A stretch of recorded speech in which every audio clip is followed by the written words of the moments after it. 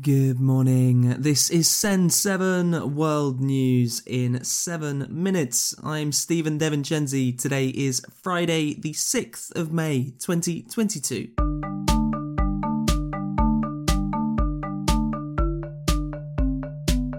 Starting in Europe today. In Ukraine, the United Nations is trying again to evacuate civilians from the Azov steel factory, which is surrounded by the Russian army. Ukrainian soldiers in the steel factory in Mariupol say that they have been fighting bloody battles. Ukraine's second largest city, Kharkiv, is continuously being bombed, and there is heavy fighting in many parts of eastern and southern Ukraine. The Gorky amusement park in Kharkiv has released CCTV video showing many parts of the park being destroyed by bombs, despite there being nobody there.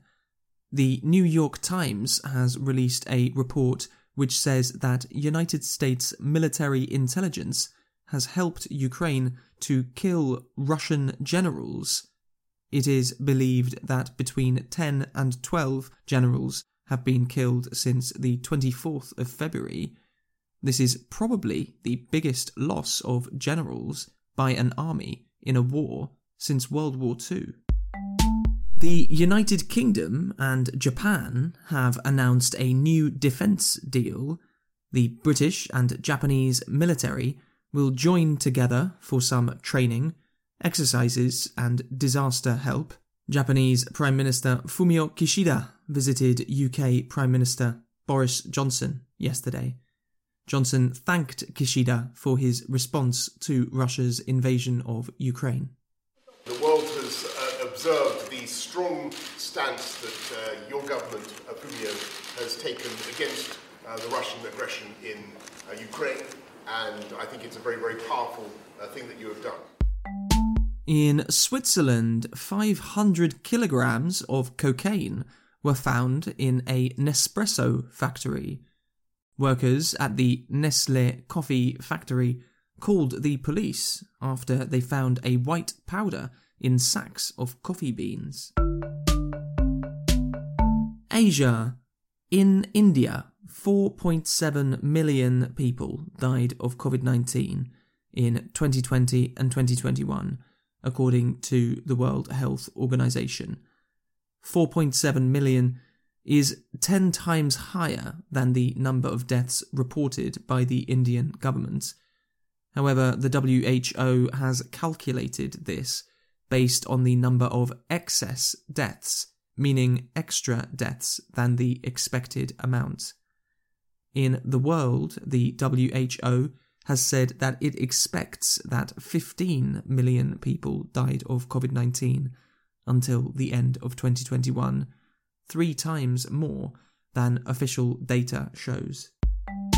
In Yemen, a ceasefire is generally working. There has been a civil war in Yemen since 2014 between Houthis, which control most of the West, and the Saudi Arabia-backed government, which controls the East. The United Nations helped to organise a truce 1 month ago, and reports say that fighting has mostly stopped. Americas. In Brazil, the director of the United States Central Intelligence Agency has told President Jair Bolsonaro to stop doubting Brazil's voting system, according to Reuters news agency. Most opinion polls show that Bolsonaro will lose the presidential election in October to former President Lula da Silva. Some analysts say that Bolsonaro is preparing to refuse defeat in the election in a similar way to how Donald Trump refused defeat in the last US election. The Argentina football shirt of Diego Maradona has sold for almost $9 million, a record for sports memorabilia. Maradona wore these shirts in the 1986 World Cup quarter-final against England, which was famous for his Hand of God goal, which he scored with his hand. Africa. In Nigeria, United Nations head Antonio Guterres said that Africa should have a country that is a permanent member of the UN Security Council. The only permanent members of the Security Council are the US, the UK, France, China, and Russia. Guterres said that by not having a permanent representative, Africa was a double victim of colonialism. Guterres also criticised the UK for its plan of sending asylum seekers to Rwanda. Somalia will choose a new president next week. Somalia does not have direct elections, but 329 members of parliament will choose the president. The term of President Mohamed Abdullah Farmajo expired 15 months ago. And in Kenya, a village was put on alert and wildlife rangers were called after people said that they had seen a tiger close to the village. However, the rangers found that it was just a shopping bag with the face of a tiger. That's your world news for this week. A massive thank you to Jose Antonio in Spain and Florian in Germany for becoming our newest supporters.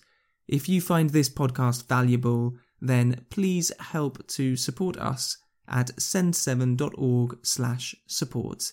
Supporters can read the transcripts of every episode. I'm Stephen Devincenzi. Have a great weekend, and I will see you on Monday.